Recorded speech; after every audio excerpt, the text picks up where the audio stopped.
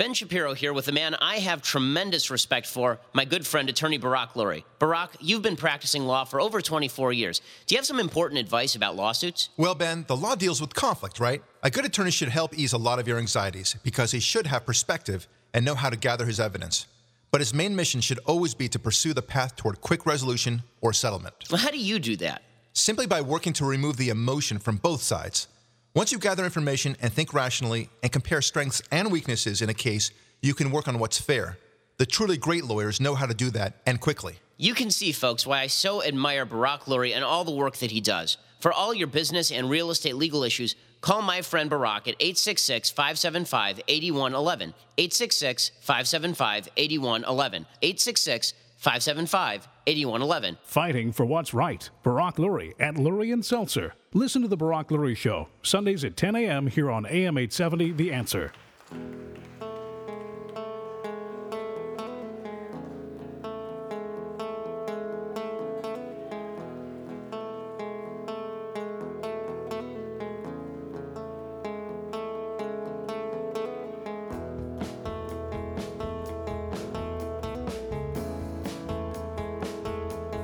So we're seeing that ISIS has decided to kill 21 Christian Coptics in Egypt, or actually Egyptians in Libya, and they do so with this beautiful sunset at the beach somehow, but neither here nor there.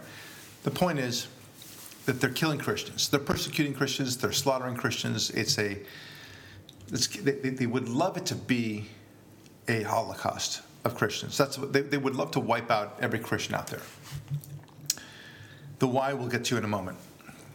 The most fascinating part of it, of course, is that Obama himself, when he hears this, of course, they have to have some sort of response to this, and so they say, we strongly, in the most strongest terms, denounce the barbaric killing of 21 Egyptian citizens. Okay. So, citizens, you understand, not Christians, citizens. Let's put aside the fact that had these been Muslims killed at the hands of anybody else, he certainly would have drawn attention to the Muslim nature of the victims, but he's not doing that here. So it begs the question, why? And this is exactly consistent with everything we've been saying before about Obama having an affinity for Islam, and he cannot do anything but defend Islam. Okay, and that's putting the most charitable light possible on Obama. The most possible charitable light.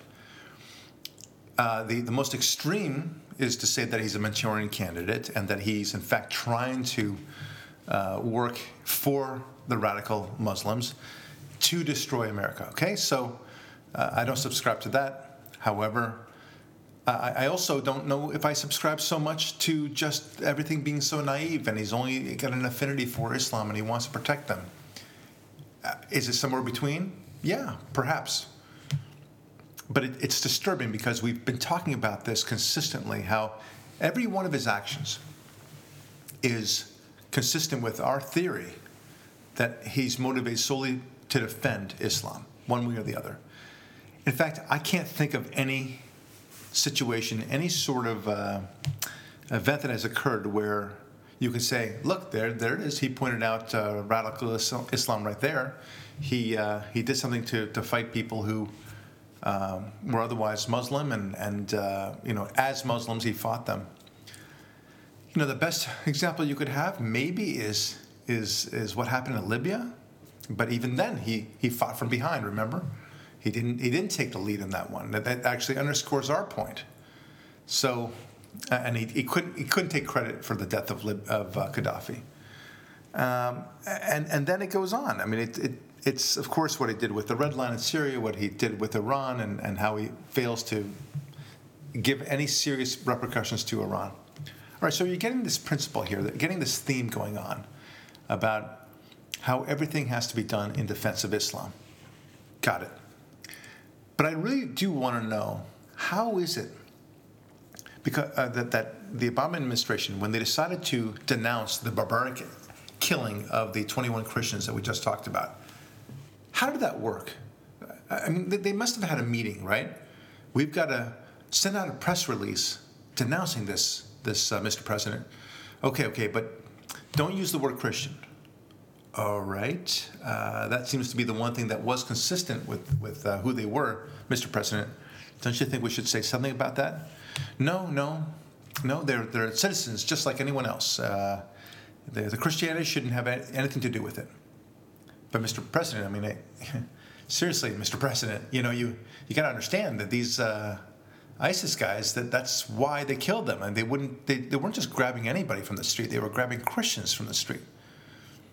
Anyway, so you can just see that the long discussions that must have occurred by that. But of course, Obama's saying, "I don't care. This is what you'll do," and making it very clear. This is what we call a top-down instruction, where the entire administration has to follow suit from what the president's saying.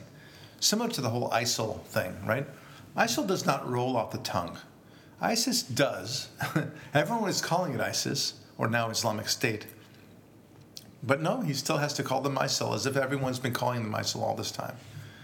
Very frustrating. As if they call themselves ISIL. Yeah. Which they don't do. Good point. They have it's no basis in reality whatsoever. But he consistently thinks that he can change reality simply by telling you what reality is, right?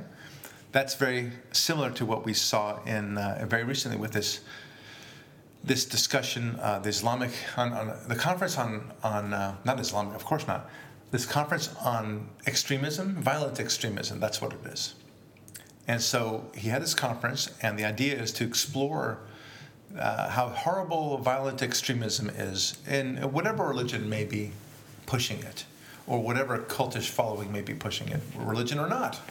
So to therefore create the narrative that everyone's responsible for this. No one, and he actually said today, no, this is not unique to any one religion at any one time or any one place. Yes, it is, Mr. President. And all that matters is what is happening in this time. I agree with you that it doesn't matter where, but I can tell you it's happening. Good for today. 99.9% of the violent extremism is coming from radical Islamists. Okay? Very frustrating. But more frustrating is the notion that this man thinks that he can fool us all. That's what bothers me the most. When he goes out there and says what he will say. Now, look, we've talked about this before, but you'll still see these things happening all the time. And every single time, you can start betting on it, that he will not say anything, he will not use the word Islam or Islamic or Islamist in any context dealing with terrorism. Or any negative context whatsoever, yeah, even. Yeah, I think that's right. He just has to defend it. He has this ingrained association with Islam that he just can't knock down. It's just impossible for him. Now, that's a lot about Obama to some extent, but there's also the liberal mindset I want to talk about.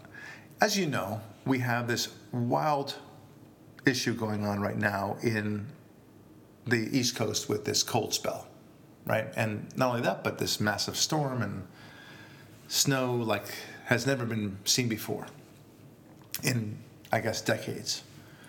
And, that's pretty impressive. It's pretty cool. It's interesting. And the thing, of course, that it begs the question of is this, what is it, 16 inches of global warming? Is that the idea? Is that what they say?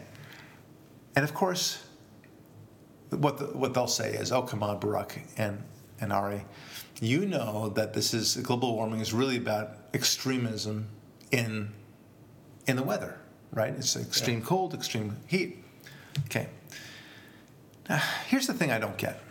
If the experts were so spot on and the debate is over and all those things, why didn't they say at the time the debate was supposedly over about global warming that in fact the debate is over about these extreme temperatures instead? Why didn't they call it climate change back then?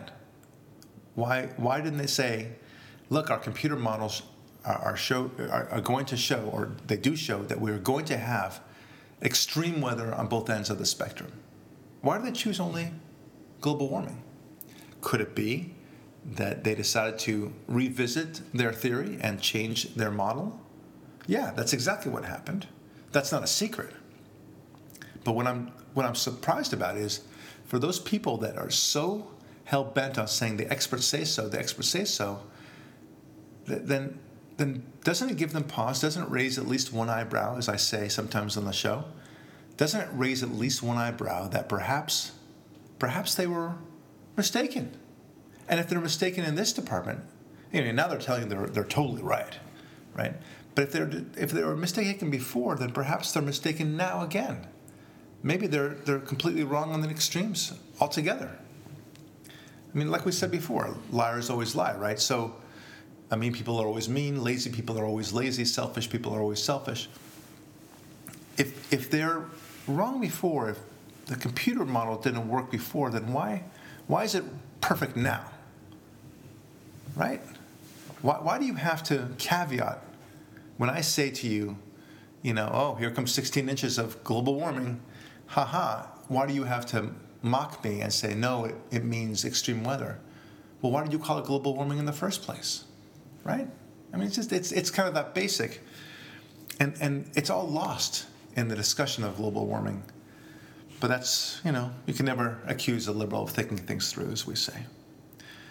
I'm very frustrated with this. And then to link the two issues, the more, choosing this word deliberately, the more extreme the behavior of ISIS, the more our elitists in media and the leftist political establishment tells us the priority has to be on global warming. It's so much more important. Yeah. I know ISIS is horrifying you with the immolation, and they've gone from beheading 1 to now 21, and right. they have new and terrible things designed in their next videos because they always, like show business, have to top themselves. But ignore all that. Global warming is right. where your priority has to be, no matter right. how crazy ISIS seems. And this is where the Obama administration thinks that it can control the message so that you follow what they want you to follow, and they control the message.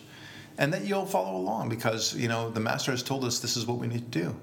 It really is like 1984, the book 1984. And I don't mean it in the Big Brother sense. I mean it in the sense of, one of the many aspects of the book 1984 was that this government was constantly changing what you're supposed to be believing, right? And they also constantly change history as well. And literally the people would say to each other, what do we believe today, right? And this evokes that book that they feel like they could tell you what you're supposed to be focusing on. I mean, obviously it's still a free country. We can believe what we want to believe. But they're telling us this is what you should do.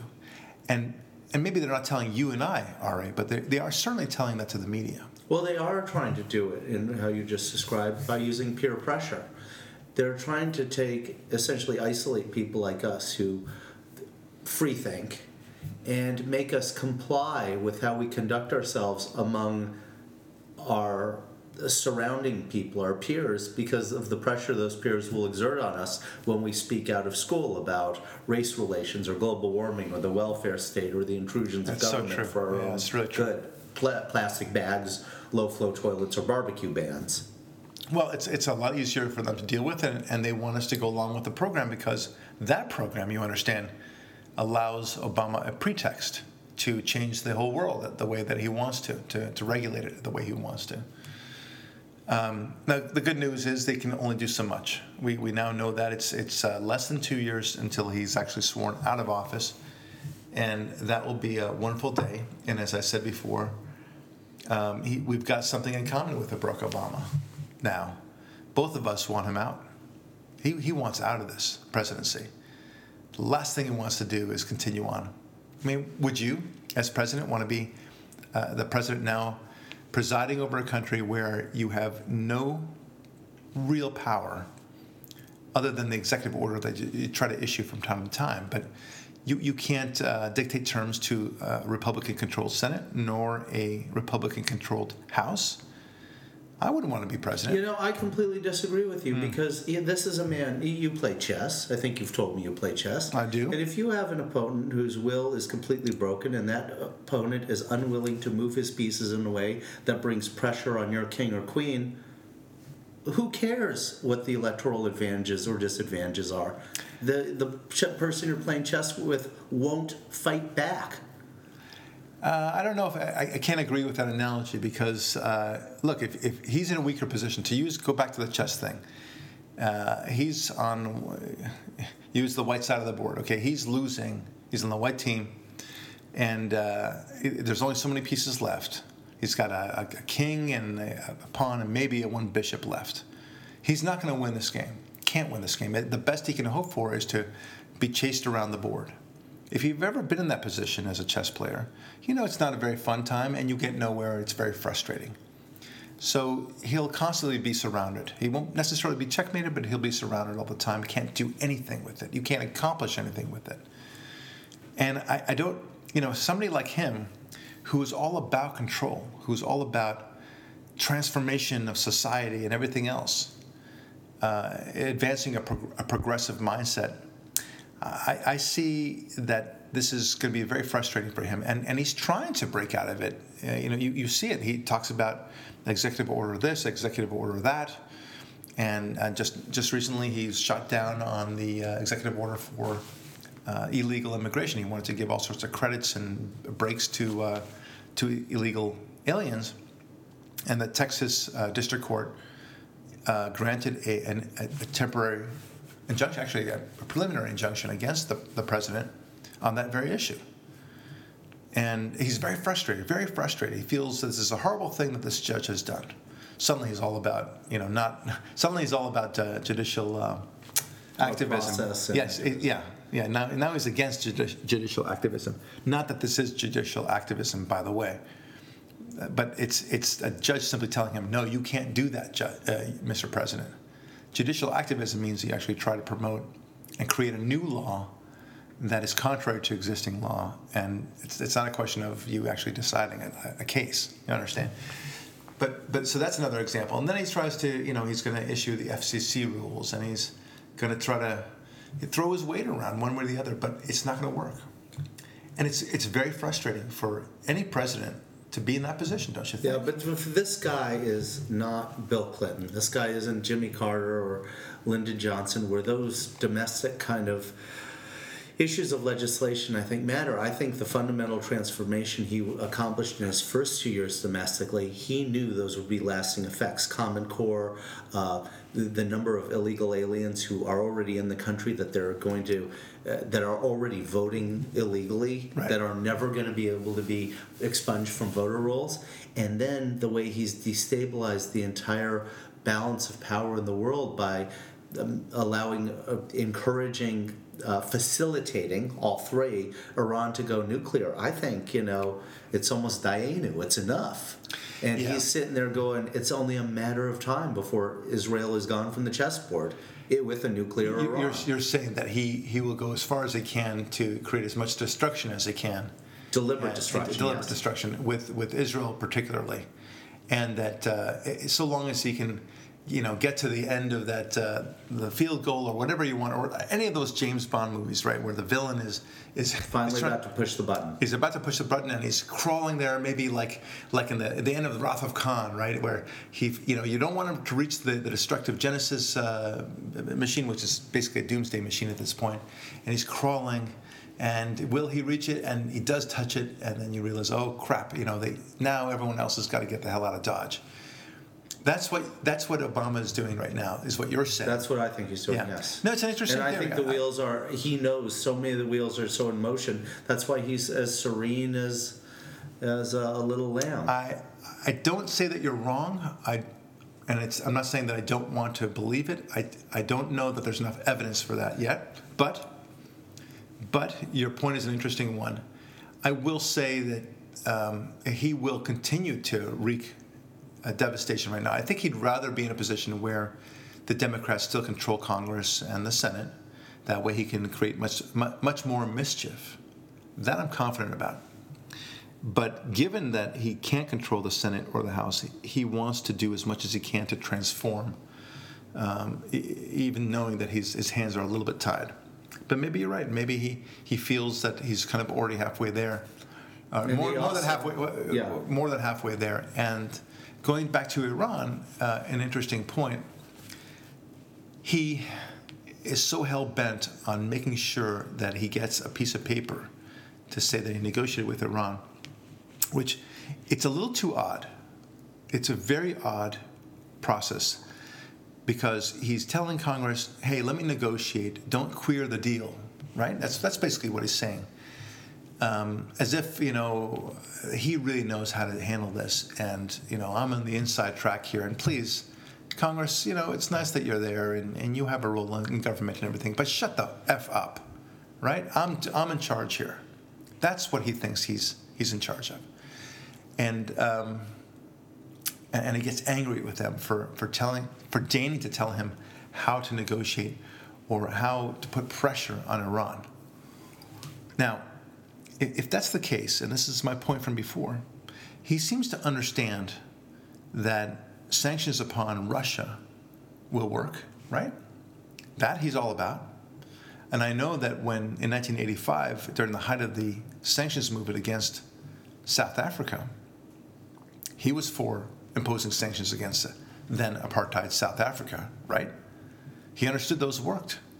But when it comes to Iran, please, let's not queer the deal, like I said. The last thing you want to do is get them angry. Well, isn't that exactly what we want to do, Mr. President? Don't we want to bring them to their knees, just like we brought apartheid South Africa to its knees? Don't you want that? So that kind of goes to your point, Ari, that perhaps he's doing this purposefully and he's setting it in motion and he's doing whatever he can.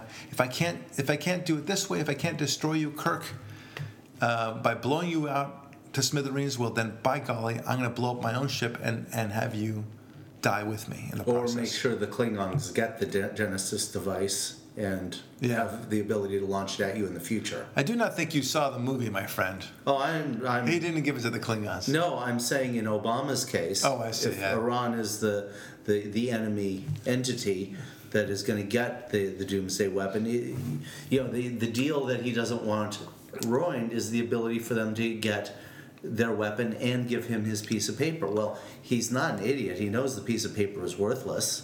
Well, maybe, so this is the question. Since we are using a Star Trek reference here, but in particular The Wrath of Khan, that movie, which was really a very good one. That movie was a reference to Moby Dick. And the Ricardo Montalban character, who was Khan, he basically he played the role of Ahab. Yeah, and he in fact does Ahab's monologue at the very end of Moby Dick. Very much. He does, I stab at thee. Yeah, and he knows he's doing it, but he's consumed with anger toward Kirk, and he wants to destroy him because he's seeking this revenge, and he cannot get over himself in this process. And look, I think there's a part of Obama, and I hate trying to understand him so much, but he's such a small man. But small men can be very dangerous, and he reflects small man thinking. That's my concern about him, and ultimately, I think that's what we'll call this podcast, Small Man Thinking, because it's what it's all about. He acts like a small man. When he can't get his way, whether it's vis-a-vis Israel or otherwise, well, fine. I'm taking you down with me. I'll destroy you in the process while I'm going down in flames myself, right? Like the kamikaze pilots, right? They'll just use their own planes as bombs. And I think that's what Obama's doing right now. He's got. He really has to figure out what's what. Now, another alternative to look at it, and there's a part of me that believes this as well. I think he really just doesn't like being president anymore. Think about it. This is a completely different paradigm. Think about, from his perspective, how he was considered to be the king of the world, and nothing he could do was wrong, and everyone wondered what did he write in his prayer that he put into into the Wailing Wall in Jerusalem, and what is he gonna? What's his favorite music, and what's his Property of Islam, circa 2017. Yeah, exactly. Yeah, but that's For his prayer. Yeah, exactly right. What is he? Everything about him was so miraculous and so wonderful, and now that veneer has faded. Right? It's we all know that he's a nothing, and as I said in my Sunday show, he came from the land of nothing. Right? And so now what happens when you're? Again, this is the different paradigm. Okay, I'm not rejecting the other paradigm we just talked about. I'm saying another paradigm, and it's equally bad to look at. Kind of like an addict chasing a fix he just can't do it. acquire because there'll never be 100,000 people fainting in front of him. That's right. And he wants to. It's the Lacerado, or a has-been singer, if you want, right? And he's still trying to get that new hit record out, and no one's listening. The community has moved on, as it were. The whole audience base has moved on, and they're not paying attention to him anymore. And nothing he's done has succeeded. Nothing. And he reminds me on The Simpsons again. There's this character called Gil, right? And Gil is he's just this guy who kind of always has odd jobs all the time, and nothing he does ever succeeds. He's a real estate agent at one point. And that doesn't work. He has to be Santa Claus during Christmas time to make ends meet. That doesn't work. He's a bus driver. That doesn't work. And he's so pathetic. He still has a can-do spirit about him, which is a little different than Obama. But when I think of Obama, I think of Gil. Oh gosh, Gil, good for you for trying, right? But nothing he's doing. So when he presents this new proposal for whether it's the FCC or the minimum wage or some sort of fair pay or some sort of new proposal, we all know it's going to fail. And Obamacare is the ultimate train wreck. We talked about that before. It's still dithering along. It's still not providing anything. It's still creating havoc upon people's lives. And the embarrassment of the website, it's still resonating. This is the guy that's going to be the president for the next year and a half. And what a shame. What a shame. And from his perspective, he wants to prove to you that he's really a good guy and an effective guy. But maybe he himself has given up. That's my point. I think he's given up himself. And that's why I say I think that he on the one hand and we conservatives on the other, we finally have something in common. We're both sides can't wait to the end of his presidency. And from Obama's point of view, he can't wait because he gets to be the elder statesman. Right now, if he could get out of the presidency right this minute, without being impeached, without being forced to resign, without any shame whatsoever. Just be past the end of his term and be the elder statesman who people look up to as the first black president and know isn't. If he could do it right now, he would do it. That's what I believe. He would do it this moment. And then he can get to be that elder statesman, like writing books, going on a speech circuit, getting to tell the new president, whoever he is, what he should and should not be doing and what he would do if he were still president and so on. And then cavorting with important people, like Al Sharpton and Jesse Jackson and Reverend Wright and all the important progressives, both in the black world and otherwise. That's what that's where he wants to be, because that's where, first of all, the real attention comes, and secondly, maybe there's a little bit of money there too. And also probably the old community organizer in him longs for the exciting days. You know how when you're first starting out, even though it's a struggle because you don't have money and you haven't established yourself, it's exciting and fun because everything is new. Part of him probably longs for the days of being a Chicago community organizer where everything was just fresh and new. And yeah, I think there's something to that. I mean, maybe he'll do something like Habitat for Humanity, like Carter did, right? Something equivalent to that. I don't know. But I also know that he can't stand all the cameras anymore. I think that he's got real friction with Michelle Obama, and something's going on there as well. They've missed their 4th Valentine's Day together. Yeah, You know, it's just odd. too convenient. And there's been a lot of talk about whether he's gay or not, and whether Michelle Obama's a man. And I didn't bring that up. I know, and I'm not going there, and I don't subscribe to it. I'm simply saying I think they're just having frictions, and they don't get along for whatever reason. I don't care, and I don't wish them a bad marriage. I simply think that there is a bad marriage going on. You can see it in their body language. I would not be surprised if they divorced right after the presidency. And I think that's part of why Obama wants the presidency to end. It allows him the opportunity finally to literally divorce her and move on. And he'll drop her like a caterpillar has to drop its cocoon, right? She served her purpose to him. And now it's done. Now he can be who he really is. And we're going to find out a lot of interesting stories. And it'll be very, very tragic when we do find these things out. All right, my friends. Well, we're going to talk a little bit more about Obama, and then a theme that I think we find pretty interesting once we get back. So don't go away. We'll be right back.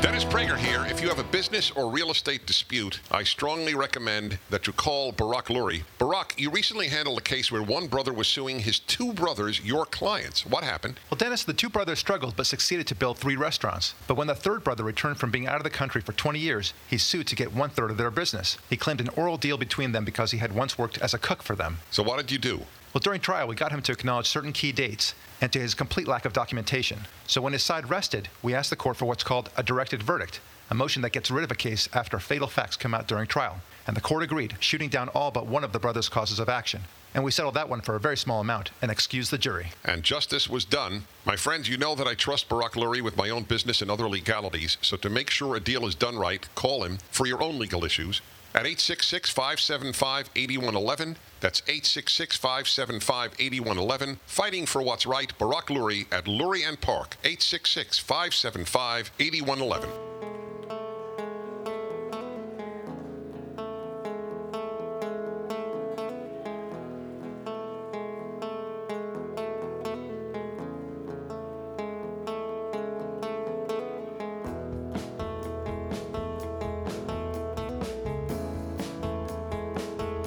All right, so there's this one other news item that we focused on, we didn't focus on, and that was that Obama is now engaging 4,000 more troops into the whole region of Iraq and Syria and otherwise. And this time it's going to be, perhaps it's going to be small-time ops, but it's going to be very interesting to see how he explains this. This is a man who pulled out every single man out of Iraq and said that this was going to be just fine, and of course, never mind the consequences about that. And this, Ari, we talked a long time ago about your idea called year zero thinking, and this notion that we don't have to learn anything from history. History has nothing to give us, and we just decide what might work this time. We don't ask ourselves the simple question: has it worked before? What has happened in history before that might inform us now as to whether it will work now? So 2 very simple examples that come to mind right away is capitalism itself, where people question capitalism and is it right, is it mean? Like, excuse me, it's the greatest force for good and innovation and the lifting out of poverty devised in the history of mankind. And we can show it to you. It's right there. If you look at the time period from 1789 to 1929, that it's a fantastic example. The things that we've achieved as a result, not just invention-wise, but health-wise and prosperity-wise in every respect. But they don't want. The liberals want to ignore that. They only want to talk about what feels good right now, and that is, well, it seems like capitalism is heartless, and people might get fired, and that's not nice. Well, but this is why great things happen, is that you move forward. But they don't understand that. The other thing, as an example, and this is more of a micro level, is the notion of a stimulus. You keep on hearing about this or that country deciding to infuse money by way of a stimulus, as if somehow it's actually a stimulus. They use the word stimulus and therefore think that they can fool people into thinking that it actually stimulates the economy. That's what they wanted to do, but it doesn't mean that's what it is, right?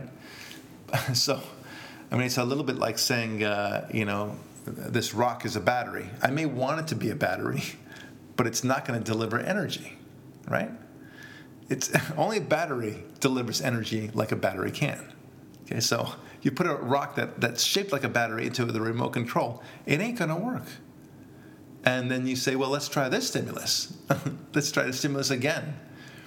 But that's what they do. They keep on throwing these stimuli that don't work. It's never worked and never will work because they're not stimuluses in the first place. And but they'll still trot it out as if it's the first time in history. Okay, so year zero thinking, and this is what Obama has done when it came to the Iraqi pullout, isn't it, Ari?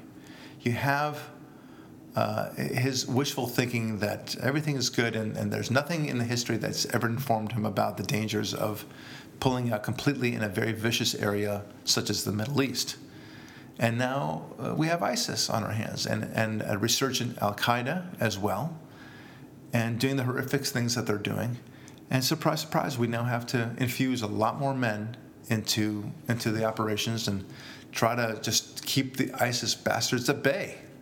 That's all he can do. And he's doing a very fickle job of it. I mean, it's not a very good one whatsoever. I mean, let's hope for somehow that he sees the light, but of course he won't. He has too much cognitive dissonance, as we said before, when it comes to Islam, and it just kills him, the notion that he's actually going to fight Muslims. That hurts him too much. He can't do it. I think that's what operates him. That's what motivates him, and that's what informs him. All right. I want to talk about something that is emblematic, and this is our theme today. Emblematic about the very nature of big government and socialism. Now, you take a typical liberal, and if you want, you can make it a left-winger. Fine, I don't care. You're a typical leftist, and you ask him what's his vision of a world that he would prefer, and he'll say something along the lines of, "I want more government programs. I want more government oversight. I want more regulations. I want equal pay for equal work. I want this kind of regulation. I want that kind of regulation." It's a bunch of stuff that they want. It's a package of goodies that they feel will improve the lives of everyone around them. All right. Okay. And then, but they also have a great sense of anti-corruption, that the world should be very fair and that the laws should respect, everyone's rights, and they're right about that. They should, and that it presumed in all this, with all the big government that they want, with the big departments and the massive regulations and everything else, presumed in all that is that the government will be honest, right? But what I'm here to say is that you can't have one with the other. Meaning you can't have big government and hope for a corruption-free government. And if you want a corruption-free government, you can't have big government. It's impossible. And I'll give you an example of what I'm talking about. In Argentina, the Kirchner government has come under fire because it turns out that there is strong evidence that she has been hiding information or trying to squash an investigation against the Iranian government for its apparent participation in a terrorist bombing years earlier against a Jewish synagogue. And this prosecutor wanted to bring charges against the Iranian government. And the Iranian government, of course, didn't like that.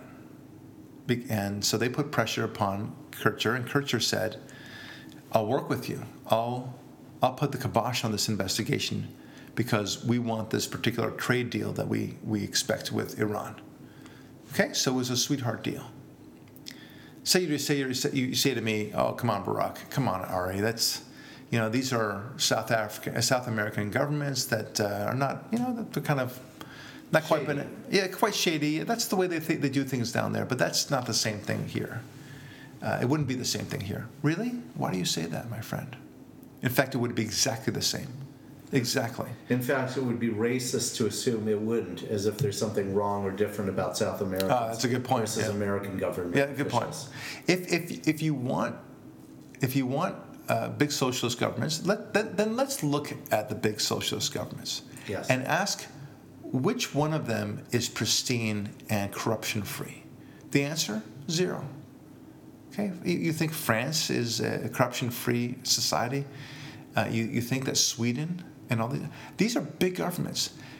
Look, the reason why they have so much corruption is because the bigger the government, the more tentacles it has, the more it needs to protect itself, right? I mean, imagine if you want an octopus that constantly grows, new arms, not just 8 tentacles, but 9 and then 10. It just keeps on growing, and it's one area that it controls has to feed the other area that it controls.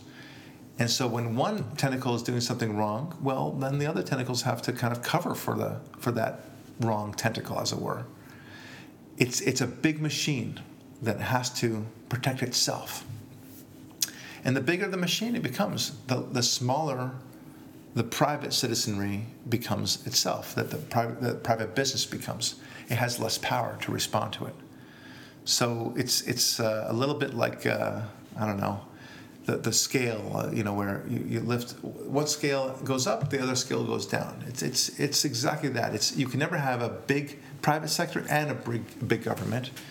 No, it's either a big government and a small private sector, or a robust big private sector and a small government. Yeah, I'd even go one step farther, which is this. I'd say there are no non-corrupt governments in the world, but the smaller the government, the corruption within it is contained to have less effect on the citizen. Contained. The bigger the government, the more incentive there is to be corrupt in every area, because there's so much more power and there's so much less recourse. So right. You can so much easier get away with the corruption. The Kirchner government is exactly what that point that you're just saying.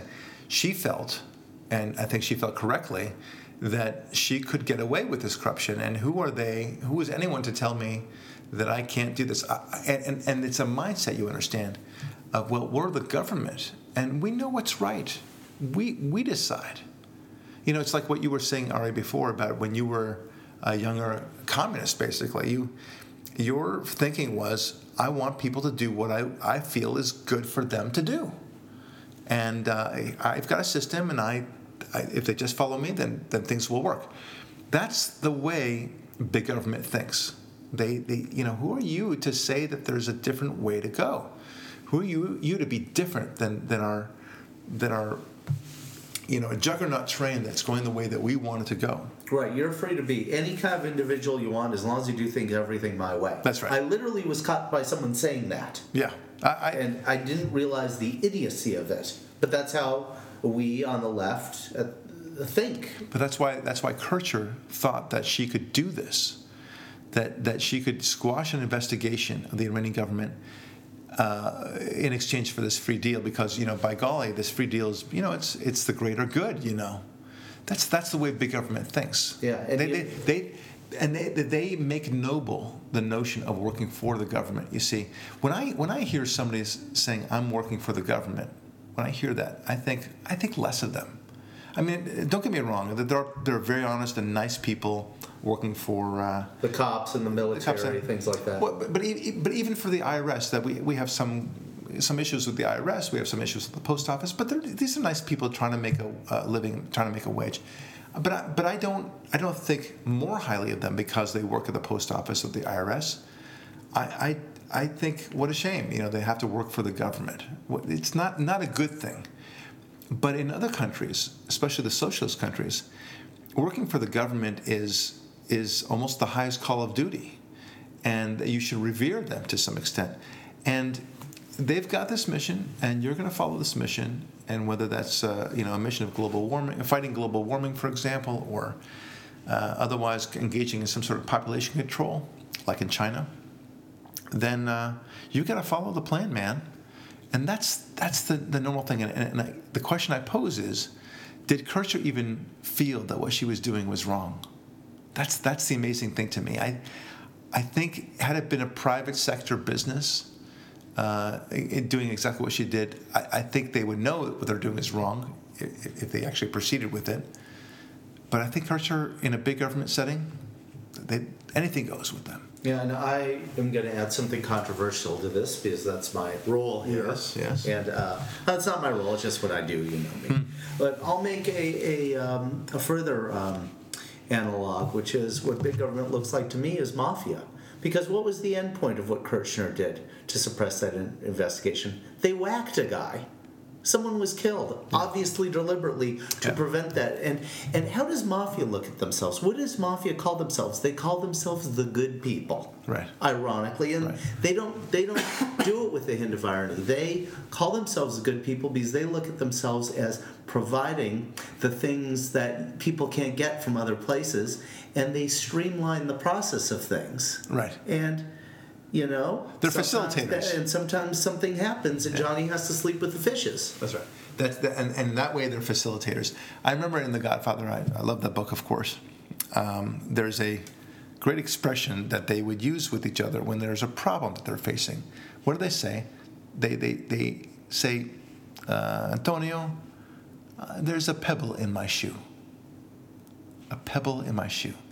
So, meaning suggesting, you know, this is an annoyance. An irritant. I can live with it, but it gets worse and worse with time.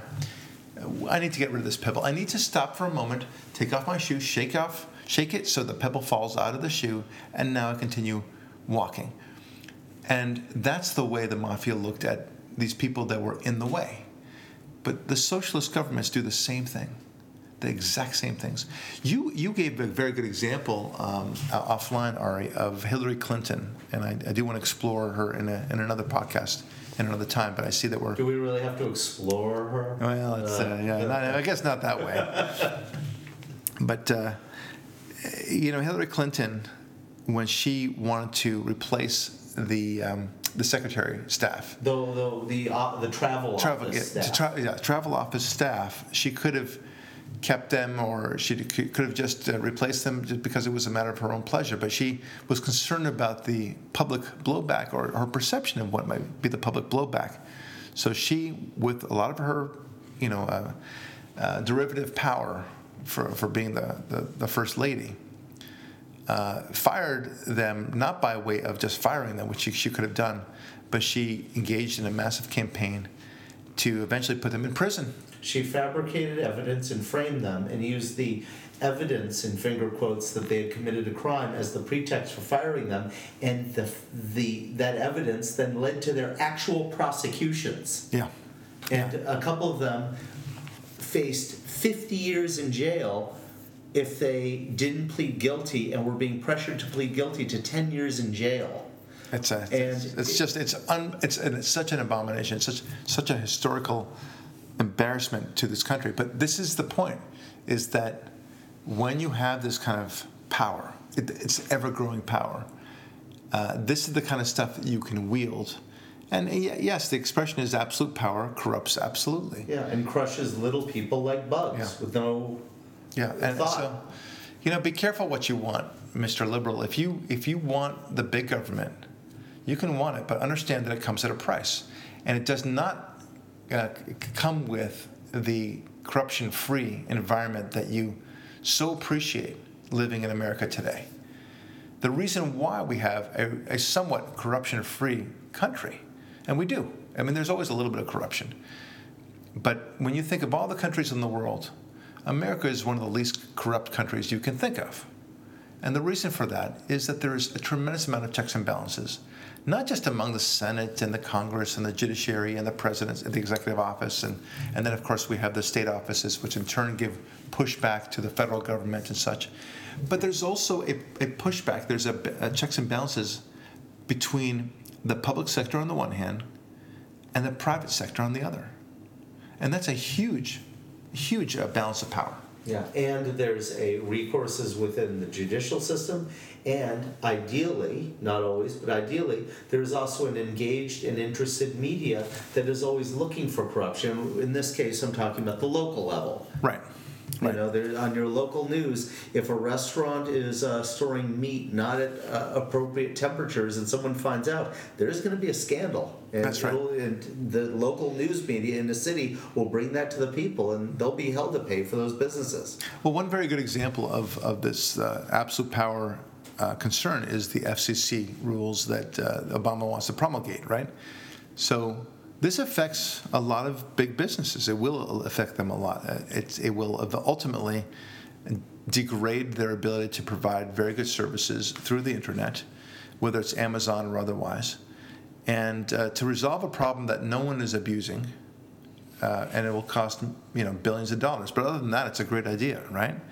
This is, but I bring it up because because it reflects this balance between the public sector on the one hand and the private sector on the other. Amazon and others will be able to push back on these FCC regulations. And I think they will succeed at the end of the day because it's worth it to them to fight very hard against the government. And they will succeed. That's the good news of it.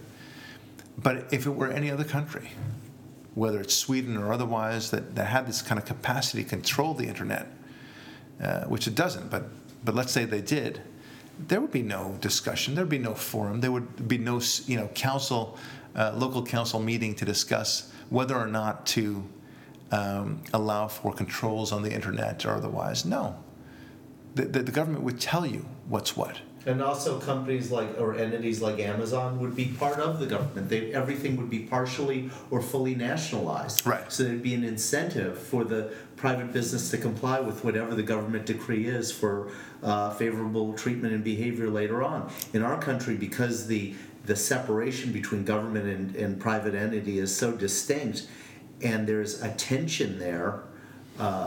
Tension is good. In this balance where tension is good, it creates a situation where government just can't go off the rails and rule things by decree. That's the major problem. If we continue to look at government as some sort of savior, and that no matter what it does, no matter how big it gets, more importantly, that things will remain even Steven and it'll always be very pleasant. I've got some news for you. It's you talk about year zero thinking. You have to appreciate where we are and what we've achieved and why we have achieved the things that we've achieved. I'm saying this both as a nation and then also, of course, personally as well. The things that we've achieved as a result of a fantastic rule of law system that is largely uncorrupt, and it's largely as a result of tremendous checks and balances. And all the time that the corruption is exposed, we celebrate a little bit, don't we, R.A.? Absolutely. Right? We say, good, the bad guys were found out. We like it, like the city of Bell. Remember this? Yes. And what a massive corruption scandal was going on in this tiny little town, and they were making salaries of $750,000 a year. It was obscene and absurd and all those good things, and they got to the point that they thought nothing of it because it had been going on for so long, and it just got their salaries were just going up and up all the time. And that's the way it works. And then finally somebody caught them, and that was great. And we all celebrated in our own way. We didn't say, well, this is emblematic of corruption all over the country. We just said, no, this is the way things work. Yeah. And I want to make a point to liberals out there, because liberals will see when corruption is exposed, when the media does its job, and ideally it is, and they'll see this corruption exposed, and then they will assume or extrapolate that corruption must be ubiquitous. And they fail to see that in cases like that, the beauty of it is in that it garners our attention is because it's rare. That's right. And thus, when exposed, it shocks us and horrifies us. And the liberal so often makes the mistake because in the day in, day out news cycles and flow of news, they see so much of it. No, they're seeing those little pockets of corruption exposed day by day, Right. but that doesn't mean the whole system is rigged against them. Right. They a lot of times extrapolate that everything must be rigged because they see it exposed, and it's Right. also a sign that we live in a large country with a lot of people. Well, the perfect analogy to that, by the way, is the alleged racist killings by white cops of black people. And Trayvon, Michael Brown, all those guys. I mean, they're still trying to find that. They're still trying to find the unicorn of an actual racist white cop killing of a black person. Good luck on that. And they still haven't found it. You would think they would find at least one in this entire country in the past, say, 10 years. No, 20 years. How about that? Since Rodney King. Since Rodney King, and even then, it was an issue whether it was racist at all. But that's another story. I mean, really, truly, since Rodney King, it's fair enough. But let's make the assumption that it was racist, which I don't think it was. They're still searching for it. And when they do find something, they have to twist it to make it a white Hispanic and all the things that the evidence doesn't jibe at all, and everyone gets indignant about it. But the additional mistake is the mistake that you just made, is that not that you made, that you pointed out, which is that somehow it's emblematic and it's omnipresent throughout all of America, that it's happening daily, and hence, Black Lives Matter and Hands up, don't shoot. hands up, as if this is happening on a daily basis. Well, by golly, if it's happening on a daily basis, couldn't you find us better examples than Trayvon Martin or the young punk in Mike Brown, Yeah. who was clearly attacking the officer, and the officer had no choice, and there's no history of him having any racist sentiment whatsoever. Couldn't you find one guy who was, let's say, a member of the KKK secretly or something like that, and written diaries about how he wanted to kill black people, and then he goes and kills himself, a black person? Don't you think you could find one such person? but no. Anyway, this is emblematic of how non-corrupt, how non-racist this country is. And how uselessly violent the police are Right. on a daily basis. Right. But you know what? You want to find where you can get racism. You want to find out where you can get corruption. Go to a socialist country. Go to a country where the government has gotten bigger and bigger and bigger. That's where you'll find the unicorn that you're looking for here. My friends, this is Barak Lurie. This has been the Barak Lurie Podcast. Thanks for listening. We'll talk with you real soon.